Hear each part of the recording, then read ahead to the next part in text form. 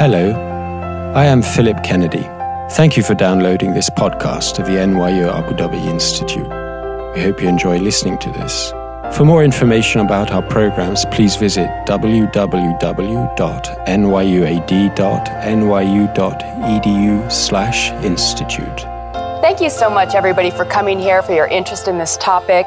As Phil mentioned, I was hired in 2010, 11, I'm not quite sure, but I've been living here since 2011.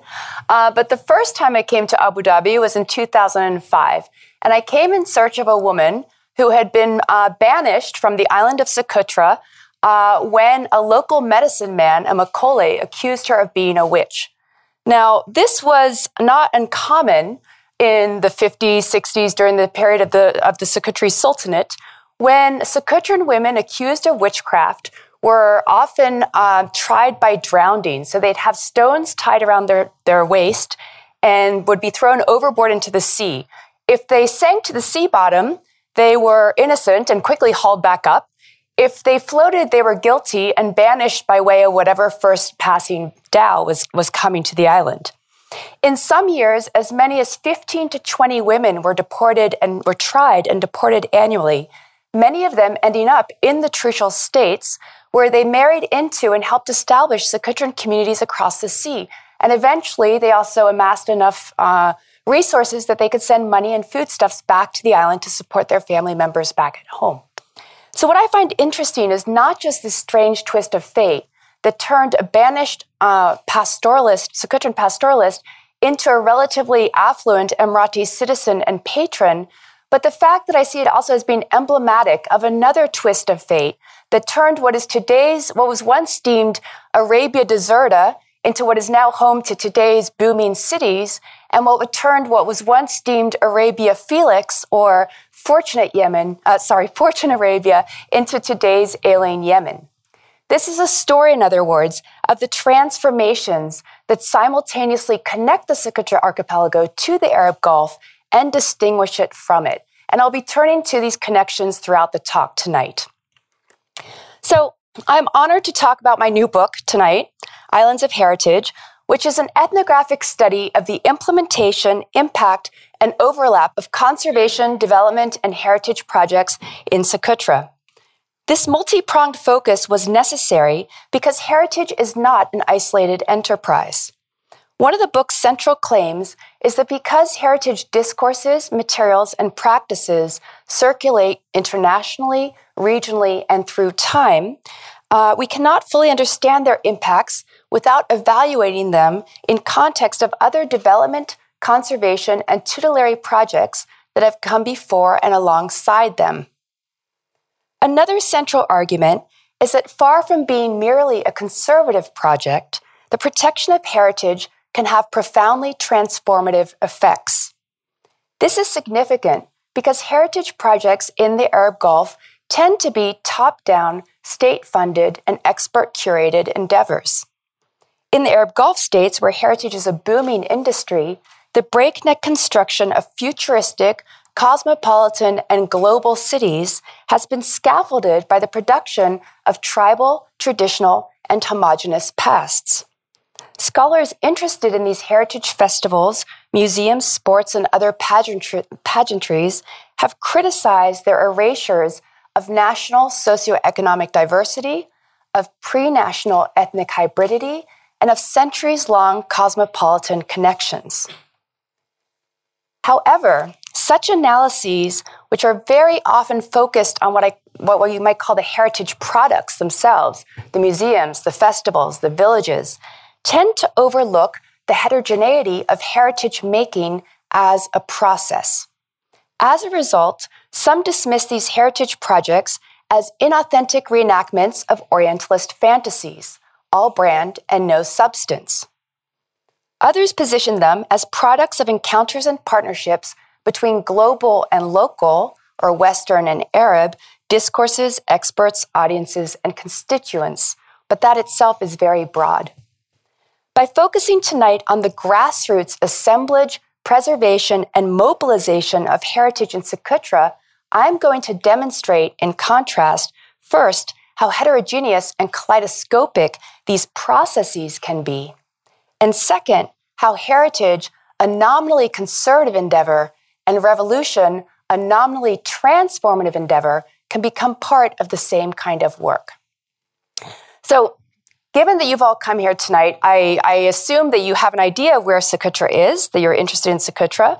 It is an archipelago about 380 kilometers south of the coast of Yemen, and it became more widely known after 2008, when it was recognized as a Natural World Heritage Site because of its outstanding biodiversity. And that's because 37% of its plant species are endemic, so they're not found anywhere else in the world. There are also some endemic birds and insects.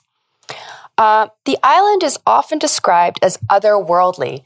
One person has called it the most alien-looking place on Earth. And these descriptions of its supposedly primordial nature haven't changed much from those of 18th and 19th century British visitors, who, for instance, described its adenium like one of the first efforts of Dame Nature in tree making, happily abandoned by her for her more graceful shapes and forms. One described its Dracaena like trees made for a child's Noah's Ark. Another one described its frankincense like an enormous sea serpent in the act of shedding its skin, so awkwardly contorted and alive it seemed. The island is also consistently described as completely isolated, remote, and virtually uninhabited. Again, not so different from how Rudyard Kipling once fictionalized the island in 1902, right? A Socotra, an exclusively uninhabited interior which abuts on the islands of Socotra. Now, in part, I would argue this focus on kind of obsession with Socotra's isolation can be traced to the fact that it does experience seasonal seclusion. During the southwest monsoon, Socotra is very difficult to access for 4 to 5 months of the year. So boats could not land there. There isn't a very good natural harbor, and Socotrans also couldn't leave the island. But the same winds that made Socotra inaccessible during these summer months also facilitated its connections to a regional food network. And this is, in fact, something that sustained the islanders until quite recently. So historically, dhows coming from places like Ajman, Ras Al Khaimah, Muscat, Sur, and Gujarat would stop on Socotra on their way to East Africa to pick up water and other foodstuffs. They would trade these for things like ghee, dried fish, and Socotran woolen blankets. They would then continue down to East Africa, coming back and stopping again with sometimes with slaves that were not so much designated for Socotra, but they would jump ship. And so you have African Socotran communities living in Socotra today. The main thing that they would bring that was important to the Socotrans were grains from East Africa. So unlike people think of Socotra having been self-sufficient in the past, but actually the islanders were very much dependent on these grains coming from East Africa. There were also connections between Socotra and mainland Yemen because Socotra is part of a sultanate of Kishan, which is in the territory of eastern Yemen, and Socotra. So it was a conjoined sultanate.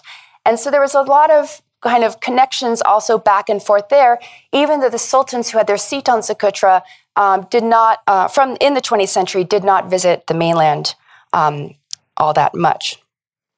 Now, so I said that Socotra had been part of this, had once been an independent sultanate.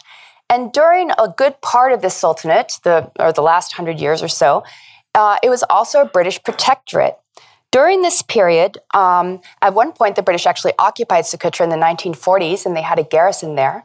But during this period, there were a lot of researchers and botanists who would travel through Socotra, and many of them were interested in its plants. But the government in Aden was primarily interested in resource extraction like minerals and oil.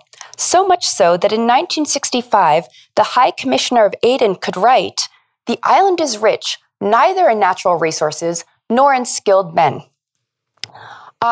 In 1967, the Sultanate was abolished and Socotra became part of the People's Democratic Republic of Yemen, or South Yemen. And during this period, from 1967 to 1990, it was governed as a restricted access military zone. So the British researchers who used to go a lot were no longer able to go. There were more researchers coming from the Eastern Bloc, but these primarily focused on ethnographic and anthropological studies. And there was a prevailing notion at that time that, in fact, Secutrin's plants were being decimated by unrestricted grazing. So people believed that the plant species were basically on the verge of extinction. In 1990, Socotra became part of Unified Republic of Yemen. And this is a period that is known, that Secutrans talk about as being the opening of the island. This was because during this period, the government of Yemen, from really the mid-90s, actually toward the end of the 90s and mid-2000s, initiated a lot of development and infrastructural projects on Socotra. So one of the first things the government did was in 1999, it extended the airstrip so that now you could have commercial flights landing year-round. So from 1999, the island was no longer isolated or secluded during the summer months, but up until 1999, it had been. The government also laid down a paved ring road. It brought in telephone services, and this actually opened the island to an influx of visitors. Yemenis from the mainland would come there for work. There were also many more researchers, again, botanists coming through. People from the Secutran diaspora came back to visit, and also a lot of tourists. But this opening, so to speak, was still quite new, so much so that when I took this photograph in 2005, this was actually a school class I was teaching English to from Home Hill. And I brought them on a Friday to the airport to see the plane land, because that was still quite a remarkable event. And Friday was, of course, the place to be on Socotra when the once weekly flight would come in from Sana'a. So this economic liberalization of the 90s and 2000s coincided with the move toward environmental regulation. And this was also heralded as a period of the rediscovery of Socotra's biodiversity. During the late 90s, early 2000s, Yemen actually developed comprehensive environmental legislation, including instating a national environmental action plan from 1996 to 2000, in which it declared Socotra a national protected area. So it became one of the first national protected areas in Yemen. In 2000, the government ratified this zoning plan that distinguished every part of Socotra according to its resource use or nature sanctuaries or national parks. And later on, I'm going to talk about a specific national nature sanctuary where I ended up living, which was right in there. The environmental legislation didn't stop there. In 2001, the government amended the Constitution to make the environmental protection the duty of all of its citizens. Now, looking back, I find this even more remarkable than I did at the time, because I sometimes wish that I suppose that my own country would do the same thing. But the Secutrans they may not have related as much to these legislations that was going on and being passed in Sana'a. The way that they saw this environmental regulation coming to the island was via a number of integrated conservation and development projects, which I'll call ICDPs, that started coming to the island in 1997. Now, you can see there were a lot of instantiations of these kind of projects, different phases, and you can see just by their titles a shift in emphasis from biodiversity to conservation and development to governance to sustainable development. Nevertheless, Secutrans generally refer to all of them as Al-Mashru'a Al-Bia, or for short, they call it Al-Bia, the environment. So you would have Secutrans talk about this period and say things like, when the environment arrived, we learned about conservation. Or, when the environment arrived, we stopped cutting down our trees. Now, of course, they were talking about the projects, but they were also depicting a kind of idea of the environment that was new to them, of the environment as a distinctive object to be governed, managed, controlled, viewed, commoditized, and consumed for the purpose of saving it. So, for instance, one afternoon when I gently scolded one of my passengers for throwing a Pepsi can out the window and I said, "Hey, Al-Bia, the environment," he said, "This area is not the environment. This place is dirty. It's a wasakh. It was a wadi." Right? So not the environment as the tableau that tourists would come to see. Okay, so I'm an anthropologist, And my original goal was to document the impacts of the ICDP programs on the pastoral populations. To do this, I moved into a newly established protected area, the one I showed you, in 2004, and lived among several pastoral families. While I was there, I spent my time doing basically whatever they did, but I also had a lot of free time during which I taught English in the local school. I would hang out in the campground. I often cooked behind the scenes so that tourists would have things like salads, but didn't really know that I was in the kitchen. I attended meetings of the newly formed local environmental association in Homel. I attended meetings in Hadibo. And I went to a variety of environmental awareness meetings or trainings, which is how most of the Secutrans encounter these environmental projects. These kinds of meetings and all these activities allowed me to observe the clashes between, say, the UN or the project's notions of the environment and local notions of environmental management and protection. Now, the projects achieved a number of really good things that I don't have time to go into today, but these include things like preventing an asphalt, the ring road from going right through a natural lagoon, bringing pipe water to villages, planting nurseries, home gardens, building the campsites for ecotourists. But nevertheless, their presence there also produced several tensions. One of the main issues was the overarching focus on scientific research at the expense of already existing local environmental knowledge and Islamic precepts about environmental protection. Another was a disconnect between how the projects frame the environment and how Secutrans engage their natural surroundings. So, for instance, during this school visit, and it was also an awareness meeting, the organizer told the students, it used to be that people didn't know about Secutra, even just 10 years ago. But now the whole world knows about us. Also, we did not know why our island is important. But after much study, we learned that it is important. Because of what? Because of its biodiversity. Why else is Secutra important? Because of its endemism. 300 out of 900 species are endemic to Secutra. That means they are not found anywhere else in the world. Now, one could say a lot about endemism, but it seems to me that it's this view from the outside, right? So it's the quality of not existing elsewhere is always already an attribute of an external kind of perspective, which we might compare to a kinship metaphor used by some of these students' parents at a different meeting. One sheikh said, all of us stand ready to conserve species. We love our trees. They are our trees. They are our children. They are our wives. But if I love my wife and children and tell myself, don't worry, just relax, then we'll die of hunger. So, in addition to being taught about biodiversity and endemism, Secutran pastoralists were taught how to become eco-guides. In this training, they were actually, men and women were separated, but they were being told, what are tourists? What do tourists want? Why would tourists come here? One of my neighbors, he might have kind of been joking a little bit, but we were walking back from this training and he said, they come all the way here to see our trees? Don't they have trees where they live?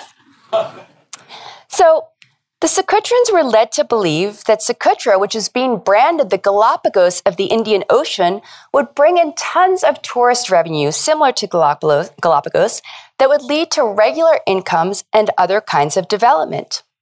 But by the mid-2000s, the Secutrans I knew were becoming frustrated by the increasing regulations on things like road use or tree cutting and the limited financial gains that they were actually seeing. They also questioned why they had to go through tourism to get development, right? There's an idea, they were being basically promised as much in these meetings that you'll have this campground. This was actually the campground in here. Tourists will come and spend money. Then you can use the money to build a better access road.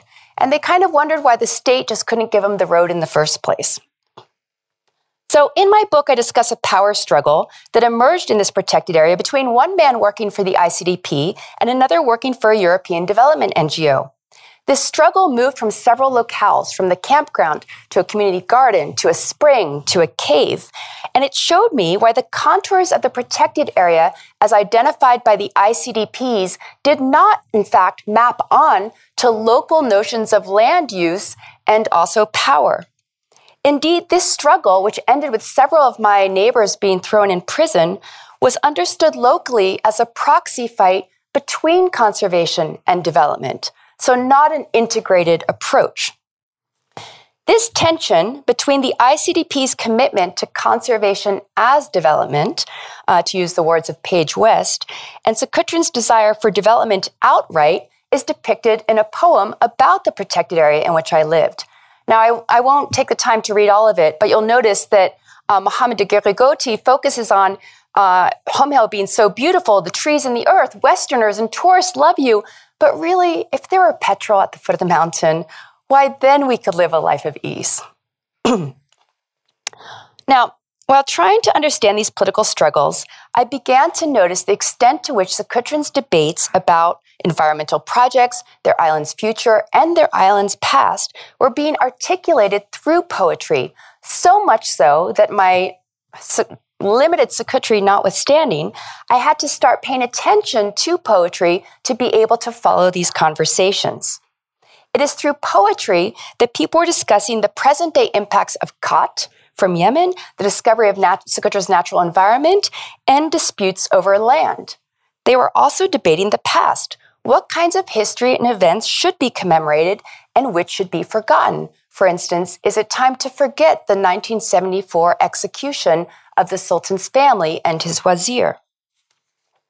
In other words, at the same time that foreign experts working for the projects were nominating Socotra as a natural World Heritage Site, poets and several other Socotrans began trying to define, assemble, and promote their cultural heritage as a counter to the natural heritage that was quickly being made global.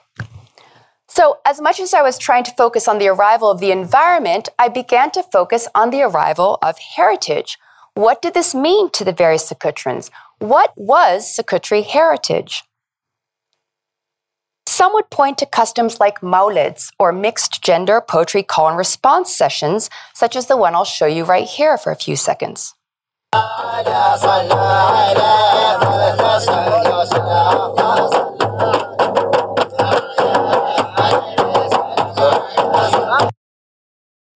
But this was complicated because a new kind of religious piety movement had swept the island that had cast doubt on the religious permissibility of such traditions.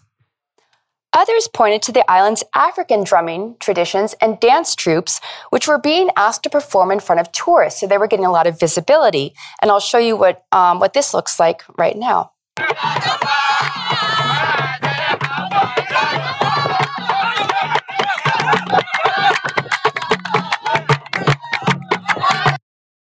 Okay, I'm wondering if the volume could go up a little for the next ones. Thanks. This was also seen as particularly problematic, you might guess, because here you have mixed gender dancing, right? And there was also an idea that drumming would take people away from what they should be doing. In fact, one drummer told me a story how one of his pious neighbors offered to build him a new house if he would just stop drumming. He thought about it, but he told me when he was walking home, he heard the sounds of the tabla all around him, and he realized that it would be unthinkable for him to give this up. I'm sorry, he told me that he told his neighbor, I can't stop drumming. Drumming was passed down from my parents to me and from their parents to them. So he did not get the new house, but he was still drumming. Now, these were debates about piety, but they were also debates about modernity, like, wow, did we really believe in witchcraft? What do we do with that? And there were also debates about identity. Are Socotrans the indigenous Socotri? Does Socotri heritage include Arab Socotri heritage? Is it also the African Socotri heritage? Still others tried to revitalize and capitalize on the traditional ecological knowledge, such as natural plant remedies, which were no longer in fashion. I can get into that later. My friend Tanuf had learned medicinal uses from his father and had guided botanists around the island, but he could not get a job with the ICDPs, in part because he didn't speak English and for other reasons. So instead, he opened up a pharmacy in Hadibo and ended up treating many women for infertility. And he was so successful, apparently, and his reputation spread to as far as Yemen, also Saudi Arabia, and the UAE, that he got quite a following outside of Socotra. And I know this because twice I had the opportunity of being asked to carry these herbal pouches with me on the flight back to Sana'a. And one I delivered for a man who was taking it to somebody in Saudi Arabia to treat for diabetes. And the other I delivered to a woman who was taking it to her friend in the United States to help her conceive. Now, for most, whether or not it was dancing, drumming, traditional knowledge, plants, for most Socotrans, Socotri heritage was linked to language and poetry. Many Socotrans, for example, were far less concerned about the impact on the environment of the road than they were about the negative impacts of Arabic on their Socotri language, or the fact that they were using Arabic more and more and Socotri less and less. My friend Ismail, for instance, had been born in the Badia, in the countryside, but he grew up in Hadibo. He told me a story of how he went back to the village one day with a friend, and along the way, they encountered what looked to them like a sick goat. They stopped the car, they tried to do something, but really didn't know what to do with this goat in their way. So they went to the nearest village and they said, "There's a sick goat on the road." And the people of the village said, "Well, what color is it?" And they were kind of like, brown? And then they said, "Well, what are its markings?" And Ismail's friends realized that they didn't know. Now, for me, too, a goat would be a goat. But for the pastoralist to not be able to distinguish between goats is like not being able to recognize your own children. So Ismail realized that, in fact, maybe he wasn't fully Socotran or he didn't feel fully Socotran. So he started to try and correct this by driving around the island collecting poetry and old stories to learn himself into this identity through language. He also worked for the environment, the projects, as a driver and later a guide and a guide's trainer. And he learned then that languages can become endangered too. All the problems of heritage and Socotri language, they became my problem, he told me. I started worrying about issues of language and heritage loss because I have evidence for how this language will end. I am evidence of this. Fahid, who's seen here in a pink shirt, a friend of mine, also was born in the Badia, but became an Arabic language teacher, lived in Hadibo, also became a reporter, would lead sermons at the mosque. In January 2004, I guess the projects had invited Günter Grass to come to the island. Now, Günter Grass is a Nobel Prize-winning German novelist. And so the people who organized this stage a poetry session in Home Hill, underneath a bunch of dragon's blood trees. And the Socotri poets recited their poems, and Fahid was called upon to translate them into Arabic, and somebody else then translated them into English. The fact that this Nobel Prize-winning author showed interest in translations of translations convinced Fahid that it was Socotri poetry, not just its environment or its tourism potential, that distinguishes the island. He told me he realized then that Socotrans could participate on the global stage and that poetry could become their ambassador. This also led him and others to create the Socotra Society for History and Heritage in 2005, which incidentally is the same year that Abu Dhabi created ADASH, the Abu Dhabi Authority for Culture and Heritage here, to try and preserve heritage locally. And yet, at this time, there was a sense that everybody was grasping at pieces, but not really knowing if they were actually assembling a corpus called heritage or destroying it in their efforts. And this corpus also became increasingly desirable and was thus seen also as increasingly scarce. So Fahid said heritage is like a buried body that everyone is trying to revive, but they're all pulling at different pieces. One is pulling at the ear, the other is pulling at the leg. What's going to happen in the end is that each person is going to dig up a part with one here and the other part here, but they won't be able to put it back together. And if this was not confusing or disconcerting enough, it was also during the mid-2000s that a lot of Socotrans living in the diaspora, so in UAE and Oman and other places, who were also influenced by heritage revitalism in this region, mounted their own heritage and cultural projects. Now, before I get into that, I want to back up again and talk a little bit about migration, which I'd mentioned earlier. So I talk in my book about 3 waves of migration to the Gulf. Up until the 1990s, it was mainly economic. Socotrans came to this region to work as divers, haulers, and crewmen on pearling vessels. this was so frequent that, in fact, in the 1940s, when the British had occupied the island and had a garrison there, they suffered from a labor shortage because so many Secutran men from the coast were actually at sea. In 1966, the British advisor actually listed emigrant labor as Secutra's most important export, followed by dried fish and ghee. He also estimated that out of a population of about 11,000 people, about 1 in every 3 to 4 able-bodied men was working overseas at any one time. Now, it wasn't just the Secutran men who were migrating back and forth to this region, but there were also historic connections through marriage. The Dhow captains, the Nakhodas, who were coming, as I said earlier, from Ajman, from Ras Al Khaimah and other places, often stopped on Socotra to marry local women. Weddings there were seen to be, you could marry somebody more cheaply there. Now, in 1967 to the 70s, this shifted from an overwhelming desire to migrate for economic reasons to one that was more political.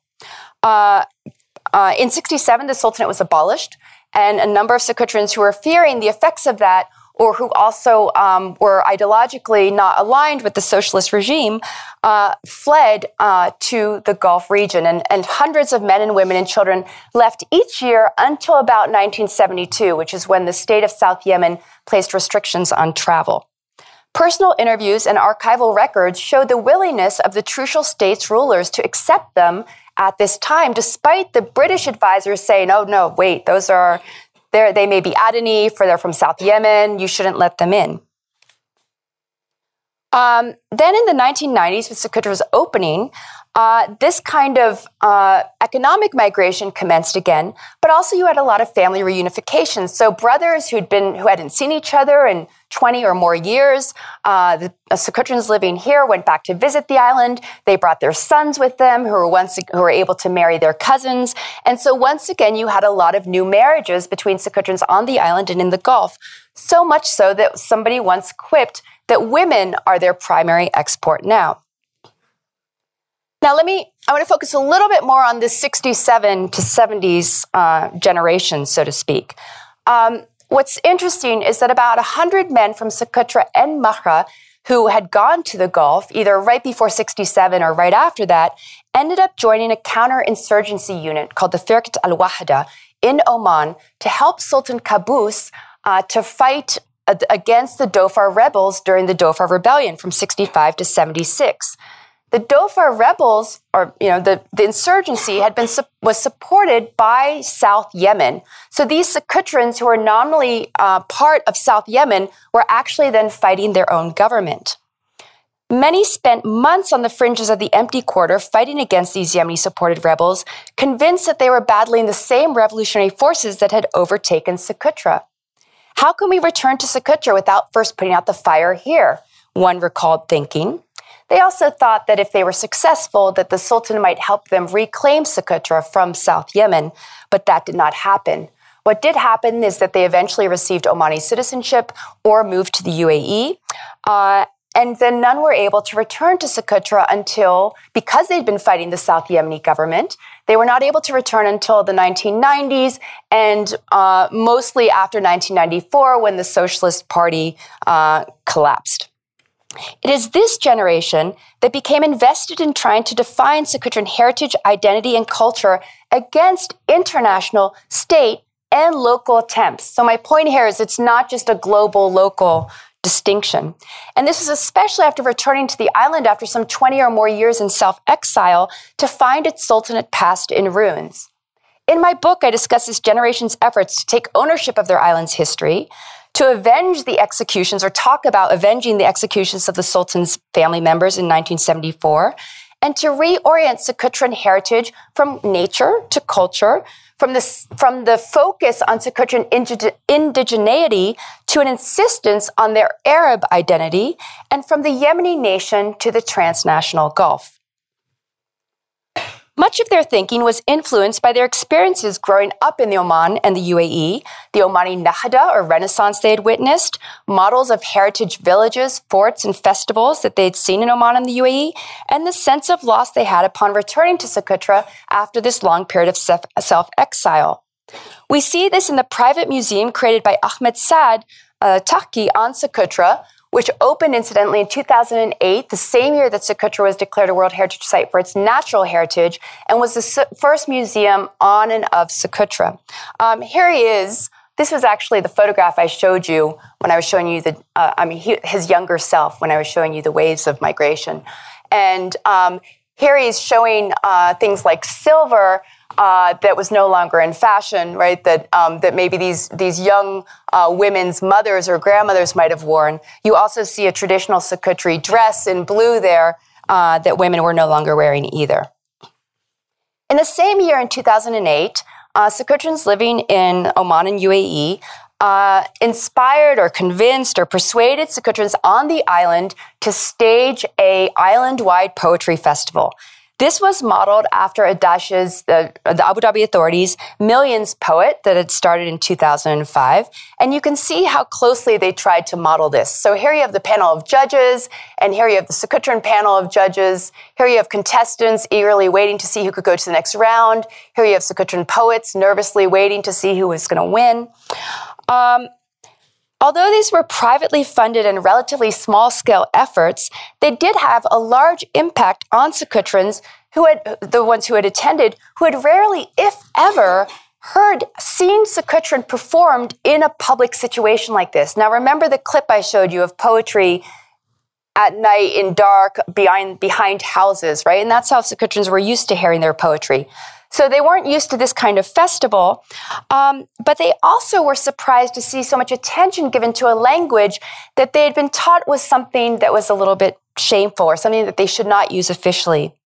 The jury evaluated the poems based on their linguistic integrity. So the best poems were those that would have the most Socotri and the least Arabic, which was actually quite difficult after some 40 years of Arabization. So in Socotra, the present is largely infused with Arabic terms like the environment, the state, heritage, employment. None of these have Socotri equivalents. So most poems, because of this linguistic demand to use only Socotri, most poems actually focused on the past. And I'm going to play you a short clip of the winning poet of the year 2008, the first year this festival happened. الوضع اسمي عثمان عبد الله عثمان بدبة ديكسا يعني مثل شعر الجزيرة نسمعكم بداية تنتيرو يعني مثل حق المسابقة حق الفوز لاقاش اكل عمو الله من امريكا ما زغط لا تعد الخطط والشرع بيجي جماعه كالصوت لا تعد لي حزب جوار صل اريك فدنهم لا تعد اكثر روادي مسجل نضلك لا تعد تحرر وقاتل عن تضعب لهم جددا لا تعد الحلم متلج عن حجره بناقن لا تعيد بيجي طياره دبل كرهبه كزقع لا تعد سوفر سواحل من بوق ورده مقدره وهي لا تشير ودق هل كرت ود عدنهم ام كاين الموجودات ضريح اعتماد على الاطرح حظها ما مشكل دهب وانا شفت لي نبعيتي من طعهر عمار المقدر بيجي صانيه كذهب وعاد الله اللي بيعرك شهم ابدا تكفانش وتصل الصحي طاق الاسكا كشرح حق يشتفك بتعامل هاي اللي كان عاد الله من برجوره يتيار والله الله اكبر جبع كاك صليبه بالنحر وفوق هذا طاد شندبهن طاد ديك كلماته وحر دي لاقى السقنانه نسطت ده ونسطت دي هذا تنتيد مسابقه. Now, for those of you who speak Arabic, you'll note how much Arabic still was present in that poem, right? There are certain words that people had to use Arabic for. But there was also this focus on how kind of an idealization of this sultanate past, not because of the sultanate itself, but because of how close the islanders felt to one another. And we see this also in the next year. The winning poet of 2009 was a 25-year-old man. His name is Batami. And he had a line in his poem, so 25 years old, born at the end of the socialist period, said, "If we could beckon for that past to return, I would know how to greet it. I love and cherish it, for I was not created for civilization. I am a Bedouin from Socotra." So, on the one hand, there was this focus on the past because of the dictates of language, but it was also due to the worry that they were being unduly political. In its first tentative year, the contestants' organizers sought to frame their cultural heritage as a necessary ingredient of the nation-state and therefore deserving of national recognition. This was in contrast to the foreign experts' framing of Socotrans' environmental or natural heritage as being so unique that it needed international protection. And these were a number of posters that people had affixed across on different walls in Hadibo, trying to assure authorities that, of course, by Sekottri heritage, they're also talking about Yemeni heritage. In 2011, I'm jumping forward a little bit, the poetry festivals took place in 2008, 2009, 2010. The revolution arrived on the island. So we had the environment, heritage, and now the revolution. And this brought with it new ways of speaking. There were daily protests in the streets. People were demanding not only the resignation of Ali Abdullah Saleh, but also the end to corruption in Socotra. Some of the main things they demanded were the reinstatement of cheaper airfare. For an island that's 380 kilometers from the coast, to not have regular airfare when you don't have good hospitals on the island was a matter of life and death. So this was very important to people. They also took to the streets to not just to protest the regime, but to clean the streets metaphorically. And this was, for instance, they were actually trying to get rid of cot sellers because they were seeing this as a negative influence from mainland Yemen. Cleaning the streets metaphorically coincided also with their efforts to clean the streets literally. During this period, a lot of the foreign European NGOs left the island, and so there was a vacuum in terms of these environmental protections, and Socotrans living there started realizing and articulating the fact that we, in fact, can take care of our environment ourselves. We don't need to rely on these other people to do it for us. This goes along with Hamid Dabashi, who's written, his idea, where he's written about the uprisings in the Arab world being not even so much, on the one hand against regimes, but really being a revolution against this notion of foreign expertise and foreign NGOs. So the revolutions also brought a new boldness to the island. One friend of mine who's of Afro-Socotran descent told me, we've benefited from this Arab Spring. Irhal, Iskat Nidam, leave, fall of the regime. These are new words we didn't know before. The revolutions brought this talk, and thank God, Socotran society is beginning to understand, to acquire civilization, to change by itself. Now, alhamdulillah, I feel as if I'm a free citizen. I don't feel afraid like I did before. I speak from strength, and I'll press my demands until they are realized. When I'd been visiting the island almost annually after first living there in 2004 and 2005. And when I went back at the end of 2011, early 2012, one of the things that struck me was that the same people who were organizing protests in the street were still organizing the poetry festival. So they were organizing protests to change the regime, but organizing the festival to preserve culture. And in fact, the festival became a platform for this new kind of boldness and this new critique. Poems were no longer completely couched in metaphor that was difficult to discern, nor were they timid. For instance, President Ali Abdullah Saleh and his cronies were likened to a countrywide infestation of fleas requiring extermination, or to travelers on a ship at port, which when the ship finally departs will sink under the weight of its stolen cargo, or to a lumbering camel that has irritated otherwise harmless bees, causing them to swarm and attack. The festival was more than just a political platform, though. According to one of its main organizers, Fahid, who I introduced you to earlier, it also accomplished at least two things. First, it encouraged the production and advancement of Socotri language poetry. That's kind of what its main intent was. But second, it helped to instill in Socotrans not only a love for their heritage, but also the popular consciousness that he knew to be prerequisite for any kind of social change. And what I'm going to show you now is a 2-minute clip of him addressing the audience on the festival's opening night, where you see him trying to rise Socotrans to this level of popular consciousness. نحن في سقطرى عانينا 40 سنة حتى نصل إلى هذا التوحد، وعانينا أكثر من 40 سنة حتى نصل إلى هذا الاجتماع. أدرك اليوم بكل إدراك ويوم أنكم اجتمعتم اليوم ولم تفرقكم الحزبية، ولم تفرقكم المناطقية، ولم تفرقكم من السلطة ولا المعارضة، ولم تفرقكم المصالح الشخصية. ما الذي جمعكم؟ حبكم أولا لسقطرى وحبكم لبعضكم بعض. نحن في هذا الاحتفال لا نحتفل من أجل سهرة بسيطة فقط نستمع القصائد من ثم نذهب إلى بيوتنا. أمامنا آمال كبيرة، أمامنا مستقبل كبير. سقطرى تحتاجنا في المجال الثقافي، وتحتاجنا في المجال الاقتصادي، وتحتاجنا في المجال السياسي، وتحتاجنا في المجال الاجتماعي. تحتاجنا بأن نبنيها بسواعدنا، وبناؤها يبدأ من هذه الساعة، يبدأ من التوقف.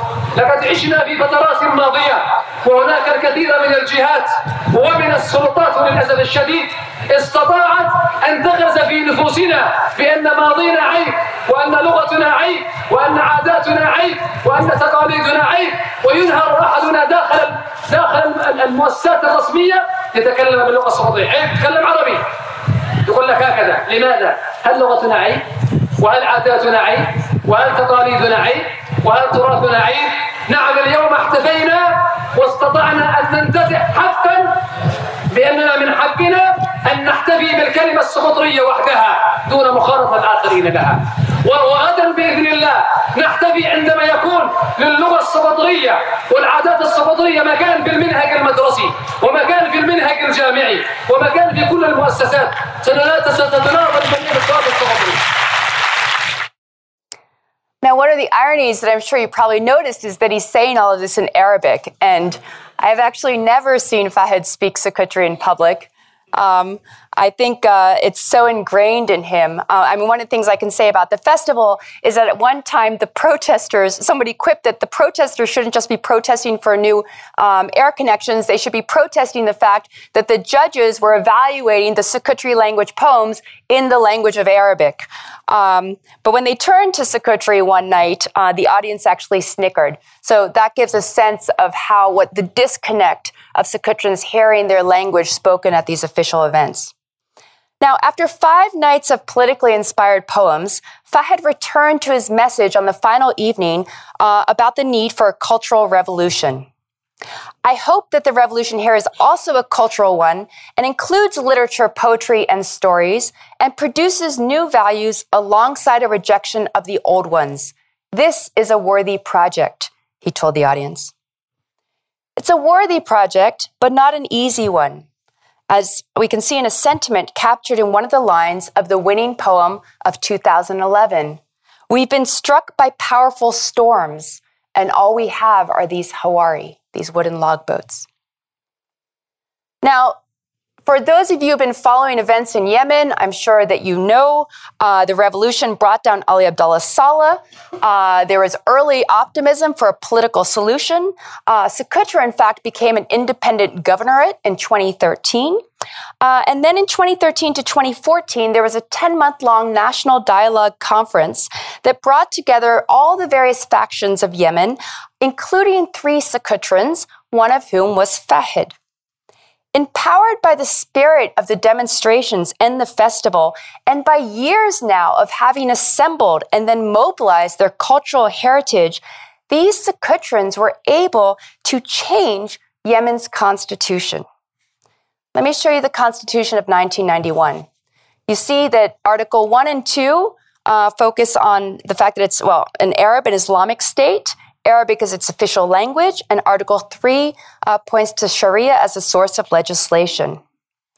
This is actually quite standard for constitutions in Arab-majority states. The draft constitution that came out in 2015, you'll see there was actually an article that was added. So they're all a little bit different, but one is still about an Arab and Islamic country. Article 2 is the same, actually. Islam is a religion of state, and Arabic is official language. But Article 3, above Islamic Sharia, is an article stating that the state shall pay special attention to both the Mehri and Sukutri languages. This is remarkable because it's something that very few constitutions in Arab-majority states have, which is constitutional protections for languages other than Arabic. It is also remarkable because the population of the governorates of Al-Mahra and Socotra is about 0.0068% of the total population of Yemen, so less than 1/10 of 1%, and yet this is the recognition they achieved. Now, due to time constraints, and also to end on a high note, I will stop here. To conclude, what I've tried to show you is what a group of everyday Secutrans were able to achieve through their mobilization of cultural heritage during a time of crisis before the war. My book does this in greater detail by examining the ways in which the environment, al-biya, and heritage, al-turath, as discursive practices, governing regimes, and material things were introduced to people at the geographical and cultural margins of the so-called Arab world. That is, it traces how, at a time that the archipelago is inscribed as a natural World Heritage Site for its outstanding biodiversity and threatened species, Secutrans with varying degrees of formal education took to salvaging, performing, and promoting what they viewed as their threatened cultural heritage. This is significant, for it shows how heritage and revolution can be part of the same work. In fact, I argue that these Secutrans embarked on what the Syrian scholar Tayyib Tizini once called a thawra at-turathiyya, a heritageal revolution, meaning not only a revolution in the cognitive understanding of heritage, but also a revolution grounded in the progressive elements of heritage. Following Secutrans' public recognition of the right to use, celebrate, and transmit to future generations their formerly ostracized language through the annual poetry festivals, which were modeled after similar, if institutional, endeavors to shore up the use of Arabic among the English-inundated youth of the Gulf, Secutran and Mahri delegates to the National Dialogue Conference were emboldened to insist on inscribing constitutional protections for their endangered languages. Although it is unclear whether this draft constitution will ever see the light of day, it is clear that these attempts to readjust the political imbalances in Yemen were grounded in some of the most progressive elements of heritage, protections for endemic languages that teeter at the edge of extinction. This shows us how grassroots claims to heritage can be a powerful form of political engagement with the most imminent concerns of the present: human rights, globalization, democracy, and sustainability. Further, it shows us how, in contexts like these, heritage from below is not only a worthy and potentially revolutionary project, it is likely to matter all the more. Thank you very much, and I'm happy to take your questions. You've been listening to a download from the NYU Abu Dhabi Institute. You'll find more information on our website, www.nyuad.nyu.edu/institute.